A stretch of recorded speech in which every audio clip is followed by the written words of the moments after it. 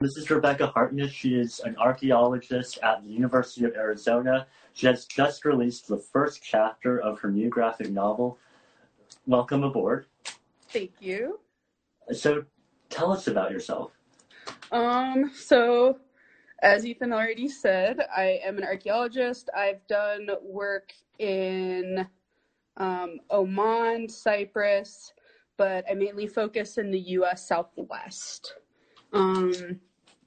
And I have been focusing on archaeology since my undergrad, which was entirely too long ago now. And I study mainly ceramics and pottery, and I like looking at where people move and how like the movement changes and impacts networks people use. Yeah, and in my free time, one of the things I've been doing is working on a comic. So That's awesome. Do you want to talk about the comic first or archaeology? Yeah, sorry. We can talk about the comic first. Awesome. Yeah, talk to us about this comic because I've read the first chapter and it was absolutely the art style and the story. It drew me in. Tell us about it. Tell us where you got the inspiration. Oh, that's awesome. Okay, so first of all, so I'm working on this comic with one of my really good friends. Her name's Megan, and so she's the one who does the art, and then I do the writing. So the way that the story came around, I've actually had this idea floating around for 3 years. And for people who haven't read it yet, the premise of the comic is that there is a math professor who can see people's inner demons. So he has anxiety, so he has these little anxiety demons that fly around. He can see if someone's consumed by jealousy or depression. That's how the comic gets started. You're introduced to this character, and he then sees on the bus for the past week or so someone who does not have an inner demon, and he has never seen someone who doesn't have an inner demon. So that then prompts him to try to figure out why, and it goes from there. So kind of the way that I've had the idea of someone who can see people's inner demons floating around for 3 years. But it is definitely something that I, as a writer, I didn't feel like I could get the right visuals through writing, and I really felt like it needed to be in comic form. And if I'm remembering correctly, I came up with the idea when I was on the subway in Tokyo.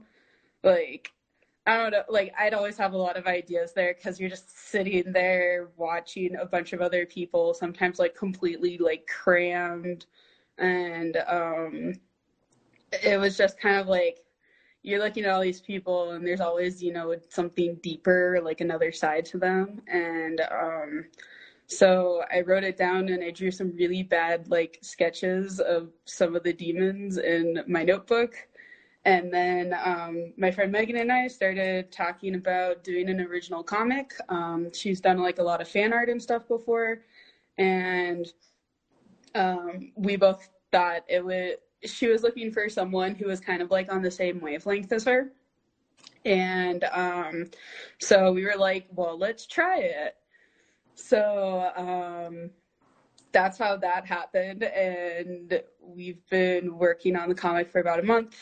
Like Ethan said, it just came out, and we've gotten some really good feedback, which has been exciting. For the last 2 weeks, I haven't been working on it a lot because I've been in the midst of finals, but that's on the archaeology side of things. Okay, so yeah, we'll touch up on that later. Yeah. So what are prevalent themes in this comic?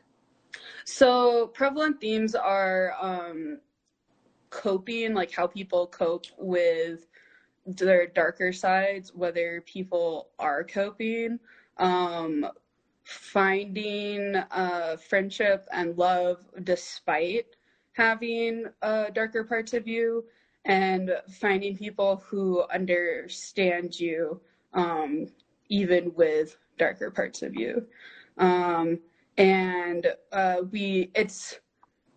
It has some heavy themes, like mental illness, but at the same time, we try to keep it relatively amusing and upbeat. And like Megan's art style is like very warm and like, I don't know, it kind of makes me feel happy and fuzzy inside. So yeah, we do our best to really like convey those things. And something else that's like really important to us is our two main characters are people of color. And we've been like, I'm not even sure if we really super intentionally at first did that. I know that Megan was tired of drawing white people, and that when she was doing character design, she was focusing in on trying to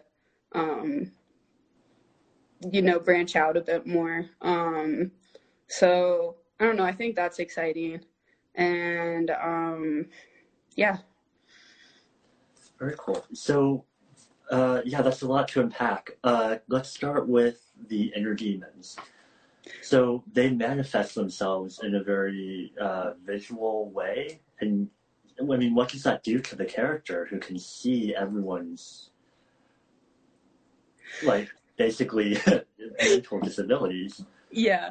So one of the opening lines for Cyrus is, he's the one who like can see the inner demons, is I'd prefer not to have everyone's like shit broadcast across my retinas 24/7. So for him, like a little background, like we had him figure out kind of young that he could see things other people didn't. So he can't actually talk to anyone about it. He has one best friend who has yet to make an appearance that knows, but like he sees this thing that no one else can. And for the most part, because when he was younger, like being able to see these things that other people couldn't, he kind of learned to push that down and start ignoring the fact that he could see them. So like the way that he copes with it is he doesn't have a lot of close relationships, and he doesn't he tries to like ignore that part of people that he can see, that's like it's really normal for him, but he just tries to pretend it's not there. But obviously he notices when it's not. Right. It's very interesting because we just had a talk about hidden disabilities and mental illness and how we're coping with that as a society. How are we coping with it? Right now? Yeah. Poorly, I would think. So I actually do have a hidden disability. I've got executive functioning disorder, and that makes a lot of this like online stuff kind of difficult for me, because I try, like when I'm learning, I do a lot better when I'm around other people and I can like talk out what I'm learning. And right now that's just been difficult and then also like on the mental health side, like there's so many people right now who don't have support systems in place, or they didn't have support systems in place before this happened. People who are alone right now, who don't have a way to connect with people, people who are stuck where they are in abusive situations, like the very fact that like us humans as social creatures, like we're social creatures, like we're meant to like get out and move and interact with others. And like the online aspect just doesn't cut it sometimes. So I think that right now, like mental illness is still kind of taboo, but people have been discussing it at this time. So maybe one of the silver linings of this might be that people are more aware, of mental illness. So yeah, and that's interesting because someone was mentioning, yeah, we're all going to come out of this with some kind of a mental issue. Trauma. I mean, technically, trauma. right now it's like the world is in trauma. like it's a traumatic situation. Yeah. So yeah. So how do we deal? Oh, sorry. Go ahead. Oh no, go for it. Yeah. So how do we deal with that? And then how does your comic deal with that? And how does it showcase that relationship? So that was a good question, Ethan. Let me think a second. So I mean, Megan and I started working on the comic, like the beginnings of it, even before this really started. So I guess just like the timing of it, the timing of it was unintentional. It just kind of happened. But I think that the comic, because it does a good job displaying that everybody has like those inner demons and those issues, like I think it helps to remind people that they're not the only one, even if someone doesn't have the exact same problem as you, like there are other people who can understand. Very cool. So then one of the other one was looking at connection with each other, and we look at that character who's kind of isolated himself from society and friends. How does he, break down those barriers and start to connect with other people and start to have those discussions? So through the comic, he starts with these barriers up, and what starts making him want to break down his barriers even slightly is like trying to kind of figure out this mystery that our other main character Dominic is to him. He wants to like figure out like why this guy doesn't have a demon, so because of that, he starts seeking out Dominic as not as a friend, but just as kind of an interest. And then their relationship starts growing through the episodes. And Cyrus like opening up kind of happens by accident almost with him. Yeah. Now, you're the fourth person today to have some sort of a prevalent connection with Japan. Yeah. So, talk to us about that. Does it take place in Japan? No, it does not. So Megan and I met in Japan. Our nod to Japan is actually in our name Thursday Night Coffee, because Megan and I would meet on Thursday nights for coffee in Akihabara at the Starbucks at Akihabara Station. So that's our nod there. But the comic itself takes place in on a U.S. college campus. We don't specifically say what college campus, but Megan and I both went to Arizona State for our undergrad, so there's some architectural nods here and there. I think I noticed one or two. Yeah. Yeah, that's really cool. Yeah.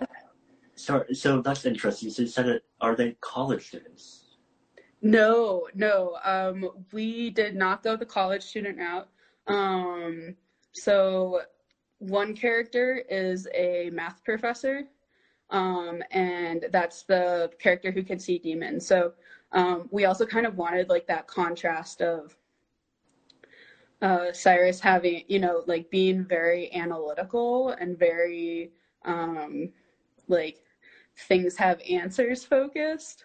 And then Dom is the psychology special librarian. So though again, I don't want to give too much away No for worries. like the next episode. Tell us what you can. But like those kind of play into the way that they're brought together later on in the comic, and also in how they start to understand each other. So yeah. So that's interesting because so Dom then works on a campus. Mm-hmm.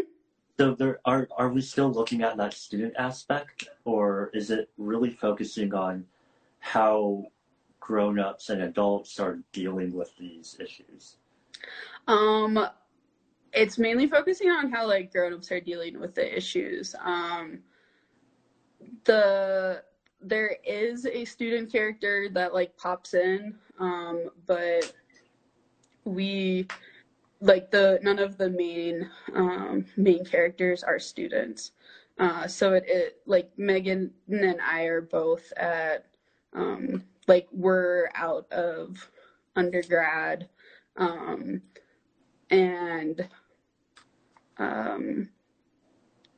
we're more interested in seeing like older characters, Right.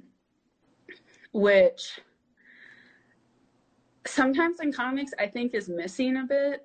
There's like a lot of focus on high school students and college students, more like student level for comics when they're based in the real world, and not in a fantasy world. So yeah, we went with older characters in this one. And why do you think that is, that we focus more on the younger characters versus the older characters? And what do we have to learn from finally starting to tell stories in this format with the older characters? So I think one of the things that this is a pure guess, like I am not this is not like my academic study, but I think one of the things is that originally comics were considered like, and still like broad societally in the US are considered to be like for younger audiences and younger people. And I think that people who are making the comics sometimes initially like start out their idea when they're around that age, because like write what a lot of the time. So I think that it might have something to do with the fact that like people like initially when they're working on ideas, like they're younger, and they're trying to present that, or you've got people trying to talk to like the younger audiences. But now comics is like starting to expand and become more like broadly socially acceptable for adults to read too. I think like kind of with this generation and like the little bit like generation above. So I think that opens up doors. Wait, sorry, 1 second. Which generation are we talking about? Oh, I don't remember what generation I'm in. I think my generation's above your generation, Ethan. I think you're a millennial, right? Yes. Okay, cool. Sorry. Yeah, no, you're good. I just wanted to clarify. Yeah. So like I'm a millennial, and then well, actually, let's just say millennials, because the millennial spectrum, like when you're looking at it, is actually pretty broad. So like my siblings and I, like, we're all millennials, and we've got like an age span of like 8 years. So yeah, I think like kind of like with millennials, you've got like that like comic pop culture expanding more. Very cool. And then, so talk to us about the art working with Megan. What was that like? So the way that Megan and I work,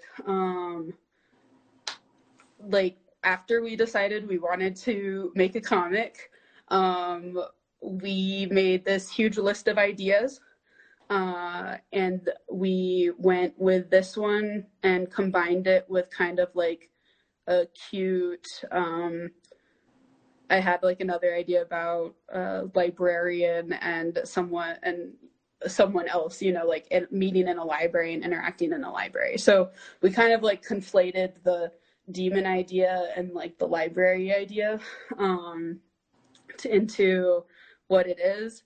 And from there, I started writing out the script for the first episode.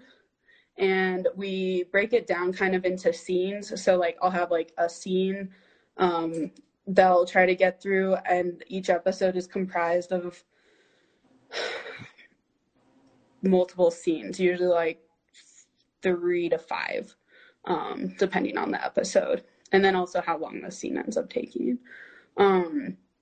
And so I worked through the script. Megan had started doing, once we had the characters that we wanted down, Megan started doing some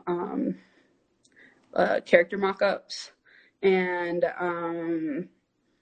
like, I don't think we changed anything from her original drafts. Like, they were pretty great immediately. Wow. Yeah. And yeah, we just had, like, we gave them their names. I think we came up with names. Then she started doing the character designs.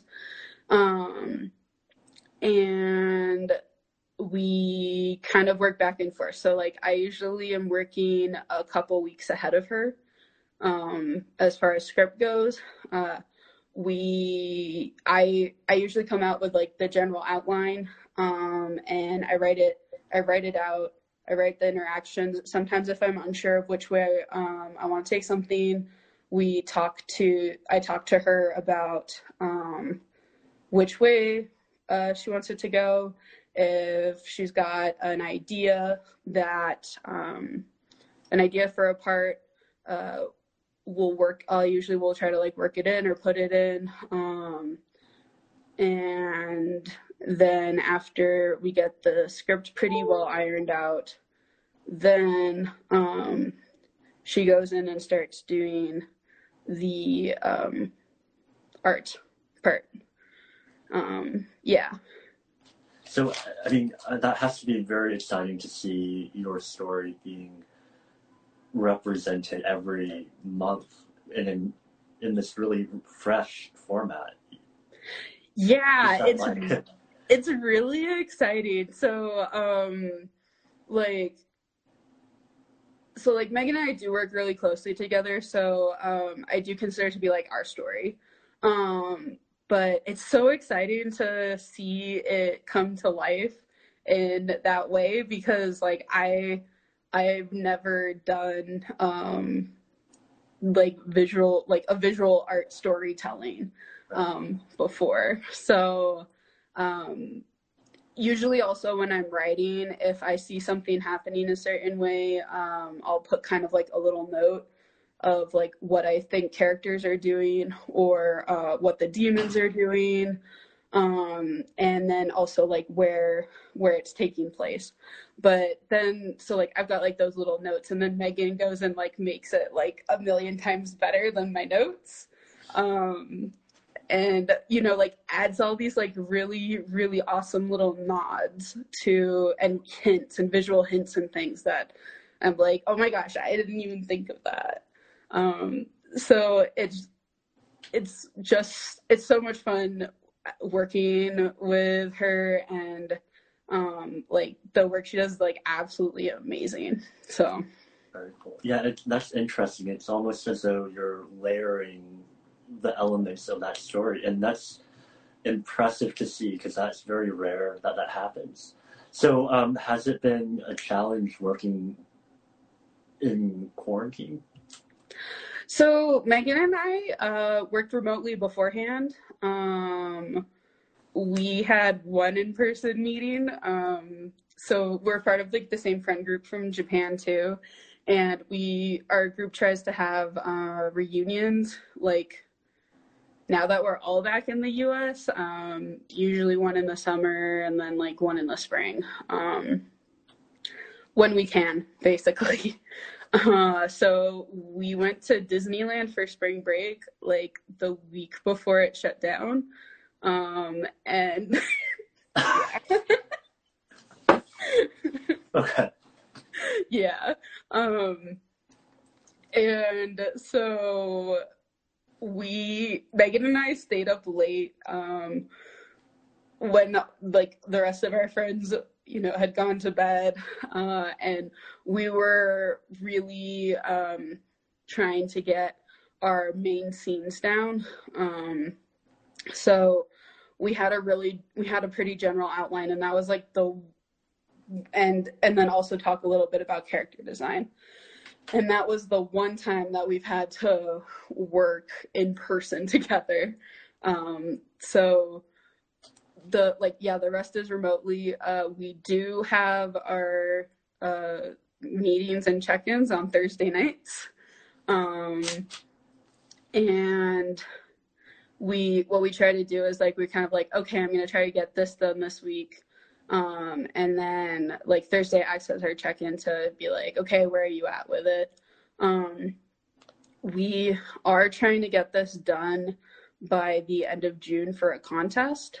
So we're working faster right now than we probably would be otherwise. And also like a lot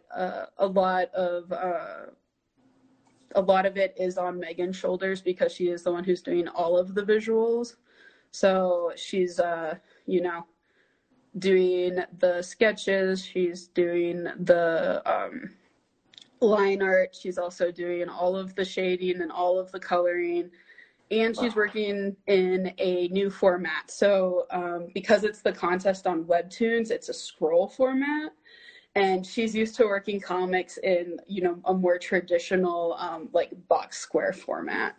Yeah, that was interesting because you sent it to me and I was like, oh,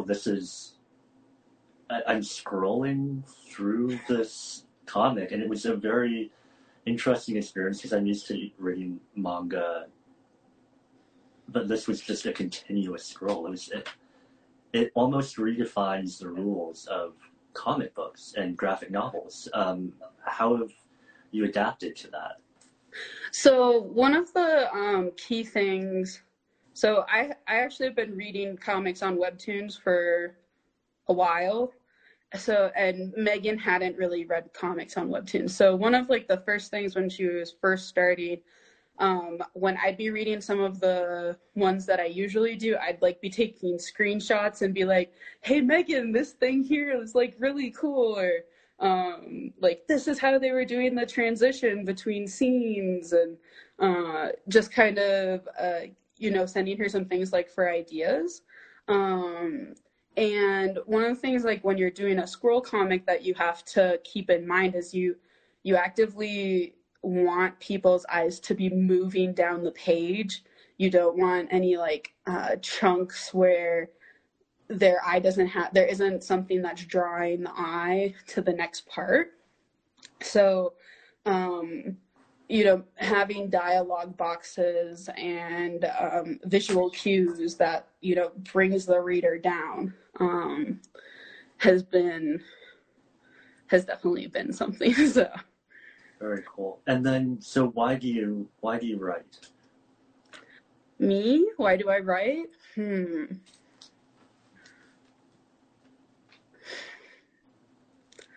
I really love stories. and I think I do a lot of processing and interpreting of the world around me through stories. And it took me a long time to even get to writing. I definitely had that like, oh, I can't be a writer like type feeling into like sophomore year of undergrad. So I'm not one of those people that like, you know, started writing when they were like 5 and knew they wanted to be a writer and like has all these stories and everything. It took me a while, and yeah, I think in part it's because I'm an anthropologist slash archaeologist. I like humans. I like thinking about what humans do in certain situations. You know, thinking about how people live and cope in the world that they're in, how they understand the world that they're in. Yeah, and in part it's also like so that I can understand the world that I'm in too. Right. And that's really it. We have a comment. How have you both grown to collaborate through long-distance formats over the years, or more specifically during this extremely isolating quarantine? So long-distance formats like to work together. A lot of what we do is, so Megan uses, she'll do her art and then post it into a webtoon portal page that's a draft, and then that allows me to read the draft once we have like all of the wording down. I write the script on a Google Doc, which means that Megan can make comments here and there about wording or dialogue on stuff. Megan doesn't really like touch it though. So if there's a change made in the actual script, I do like the actual change, but Megan will, if there's something that like she'll comment on it, or while we'll be talking over Facebook chat or Facebook Messenger for our Thursday night meetings. And yeah, we work through like the distance that way. So having like the scheduled time to work together, having goals to get done during the week. And even during the week, if Megan finishes a scene or something, she'll send it to me and be like, Rebecca. So I think that actually, you know, helps like the isolation, because Megan can always, you know, shoot me something, and if I'm thinking about something, like I can shoot it back to her. So yeah, that's kind of how we do that. It's very incredible that we have that technology to kind of communicate with each other. But going back to, I guess looking at how we communicate and how we interact as humans and how we're moving around and the networks that we use, talk to us. So, I mean, because you're an archaeologist, mm-hmm. and I think the common conception of an archaeologist is Indiana Jones. Yes. As you can see, I'm very Indiana Jones. So, first off, archaeology, we study humans. Paleontologists study dinosaurs. I'm just making that like super clear right now, because I like, even if I'm just talking to someone and they're like, oh, what do you do? And like they could be a good friend. And we're talking and they say something about dinosaurs, and then I'm just kind of like,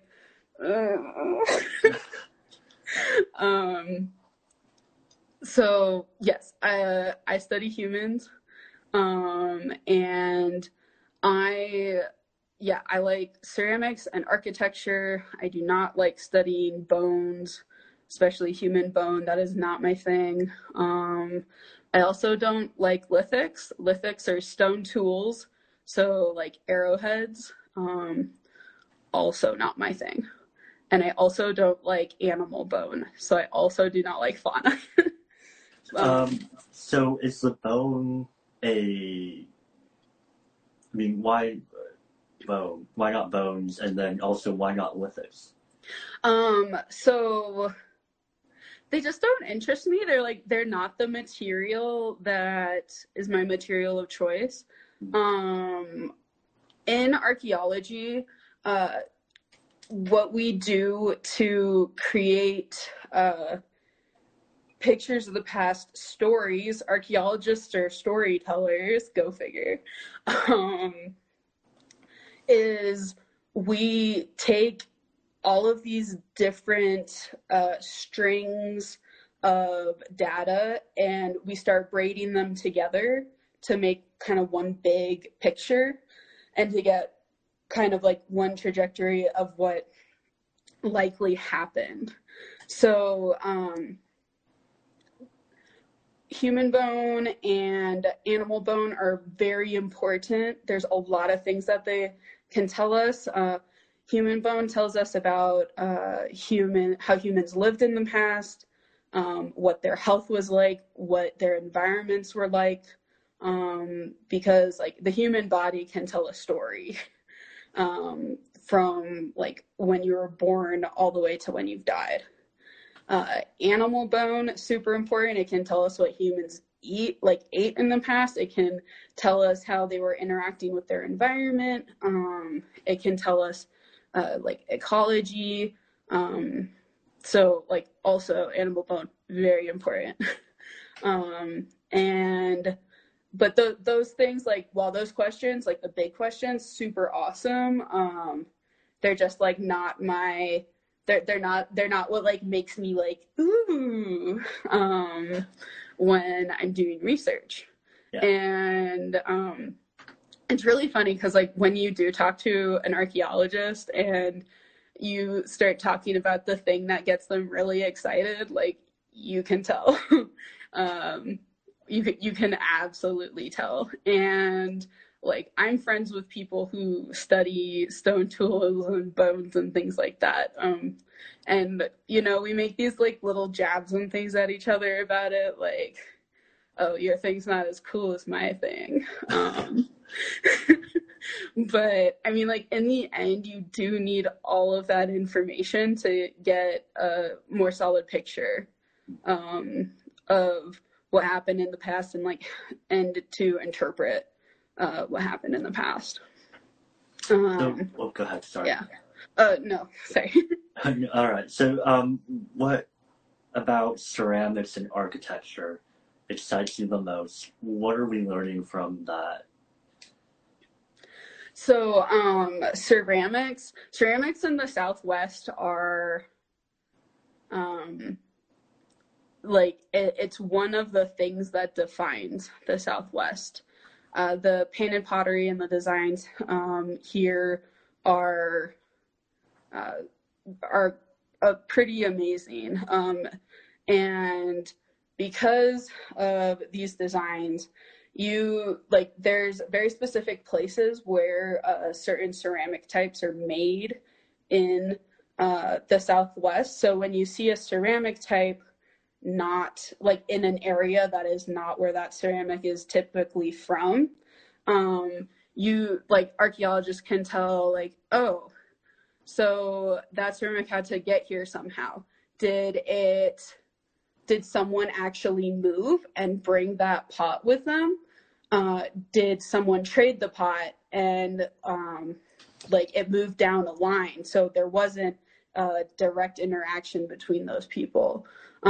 Did the people that live at this site, did someone see that kind of pot and wanted to copy it? So like there's a lot of different things that can be taken into consideration, and I just really love ceramics. You can, like, there's so much that they can tell you. They can tell you about trade. They can tell you about social practices. So like if we're talking about feasting, you need like really big serving vessels to be able to, serve like a really large group of people. And you can see that in the archaeological record, like if there's like a lot of pots that are trashed and it's like right next to really big open space, and if they're really large for serving and cooking, then you might be like, that could be a spot where they were holding feasts. And feasts are really important because that's where people, solidify social ties, solidify ideologies and values of the culture that they live in. Like each of those things I just said, you can write an entire dissertation on them. So, yeah. Very cool. So the other thing I wanted to ask was, there's an interesting look at ceremonial versus practical ceramics. What's the difference and how can you tell? And what do they tell us about a culture? Yeah. So, ceremonial versus practical. One of the things that immediately, if you're like talking practical, and practical we call utility, because like, utilitarian, it's used. So those are the things that you use usually for cooking, for storage, for water carrying. So they're things that you use every day. And ceremonial, you might not be using them every day. And the painted ceramics, depending on like where you are, the paint itself could like be the indication of its ceremonial use. So for example, there's the Maverick Mountain series and the Mogollon Rim. So like right as you're coming off of the Colorado Plateau and going down, and then you've got people who like came from the north, came down through that area, and then potentially went into eastern Arizona, down off the Mogollon Rim. And what you see there is these really large vessels, and they've got these painted designs on the outside.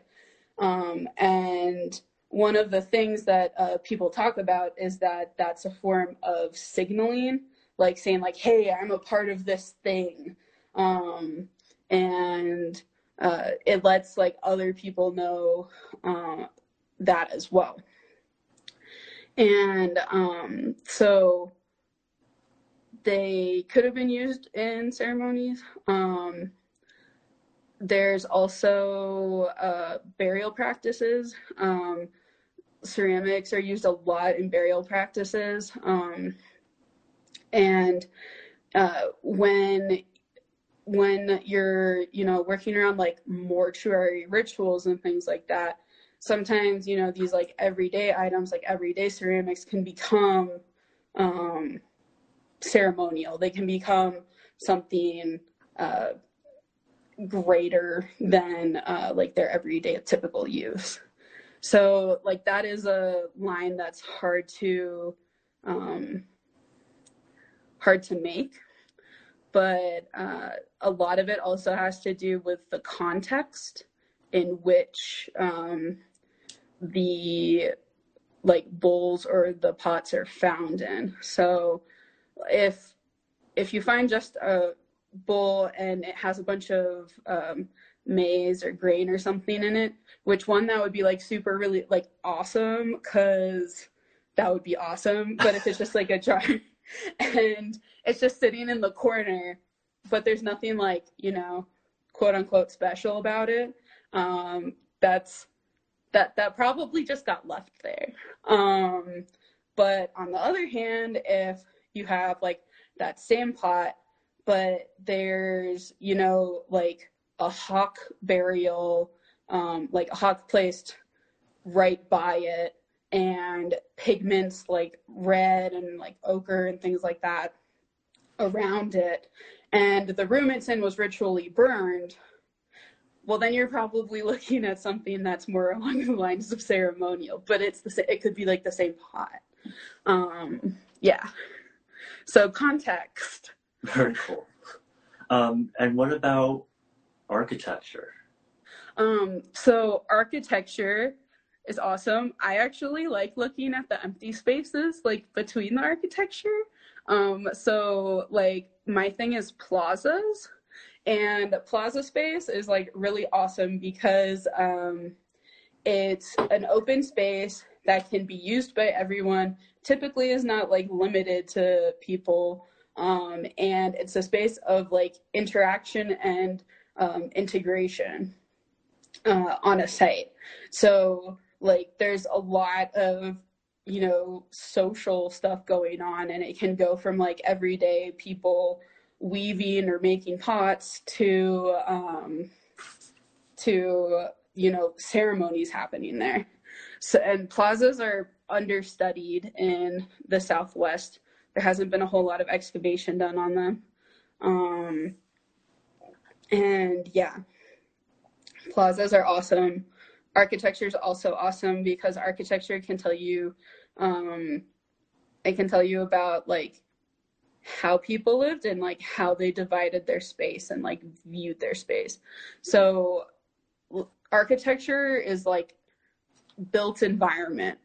People built their own environment, and the environment then affects the ways that they move around it as well. So if there's a portion that's walled off and there's only one way to get in, then it's not easily accessible. But if there's a couple doors or something, or a completely open space that's easy to get in, then a lot of people can like move in and through there. And yeah, there's like an entire literature on built environment and how people interact with the buildings that they make. So then I apologize again. What is the importance of learning from the past? Why do we need to know how these people lived? So the importance of learning from the past, there's a lot of issues and problems and things today that have been encountered before. Like people have dealt with it. Like for example, climate change, like there has, even if it's on a smaller scale and it's just like a regional change, like people have handled and dealt with these changes in their environments before, and they've adapted to a lot of different things. And archaeology gives this like really long-term and in-depth perspective on these really big questions that that like you can't get from the past couple like thousand years plus of written text. There's places like China where they've got it longer, but I mean there are people living in China before they came up with a writing system.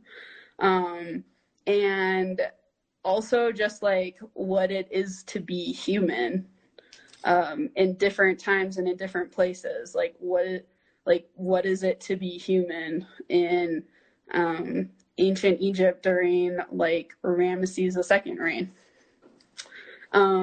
So yeah, like there's a lot about how to handle changes, or like how people have handled changes or been affected by things that can be seen in the past. And that's important. And it's it's just, yeah, it's important.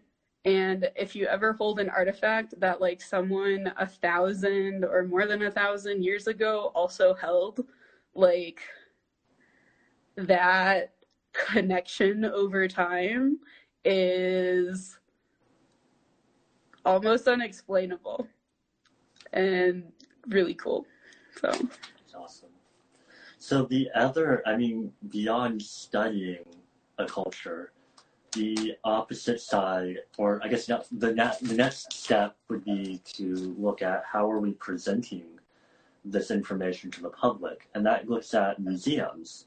And you've worked in a museum, or several museums, and so can you talk about, how does that work? What artifacts are we showing?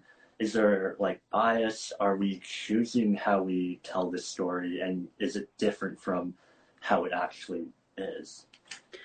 Okay, so one of the things is like when you're talking about presenting information to the public, there has to be a level of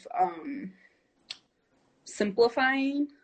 Like you want people to be able to understand it, and I've done my best to not completely go like archaeology speak during this so far, but like if I started talking about like the theory and like sourcing methods and like the exact names of like ceramics and things, I would completely lose everybody.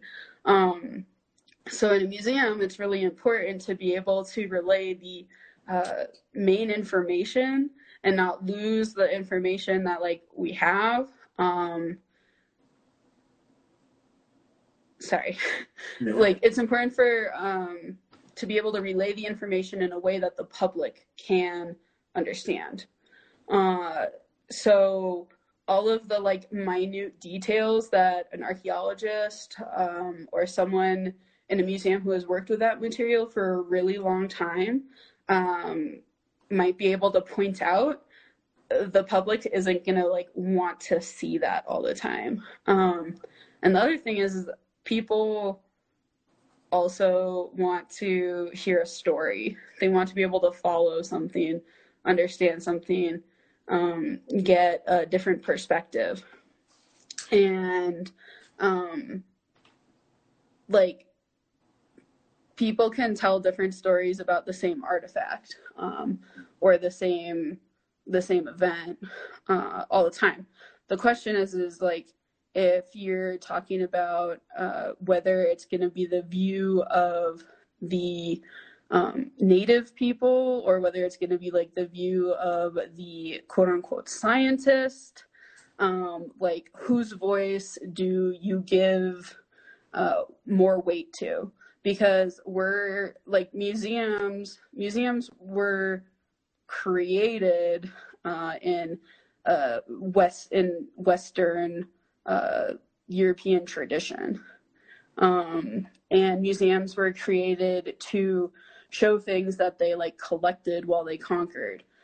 Because museums were based out of like, oddity rooms. So like people would just, collect all of these things if they were traveling and then put it all in a room and have nothing explained about the things.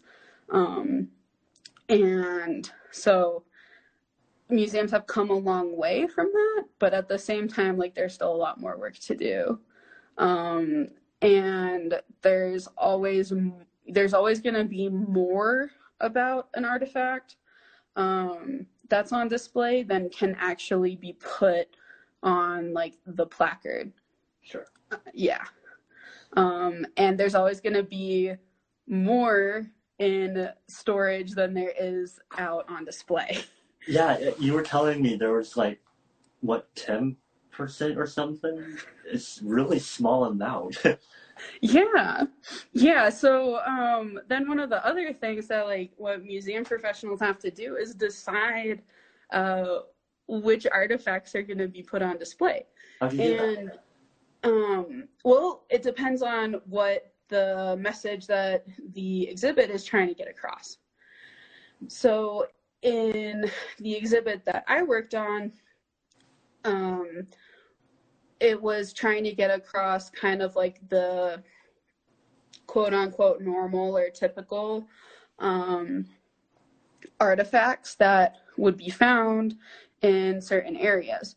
So when you're choosing those artifacts, you have to decide whether you've got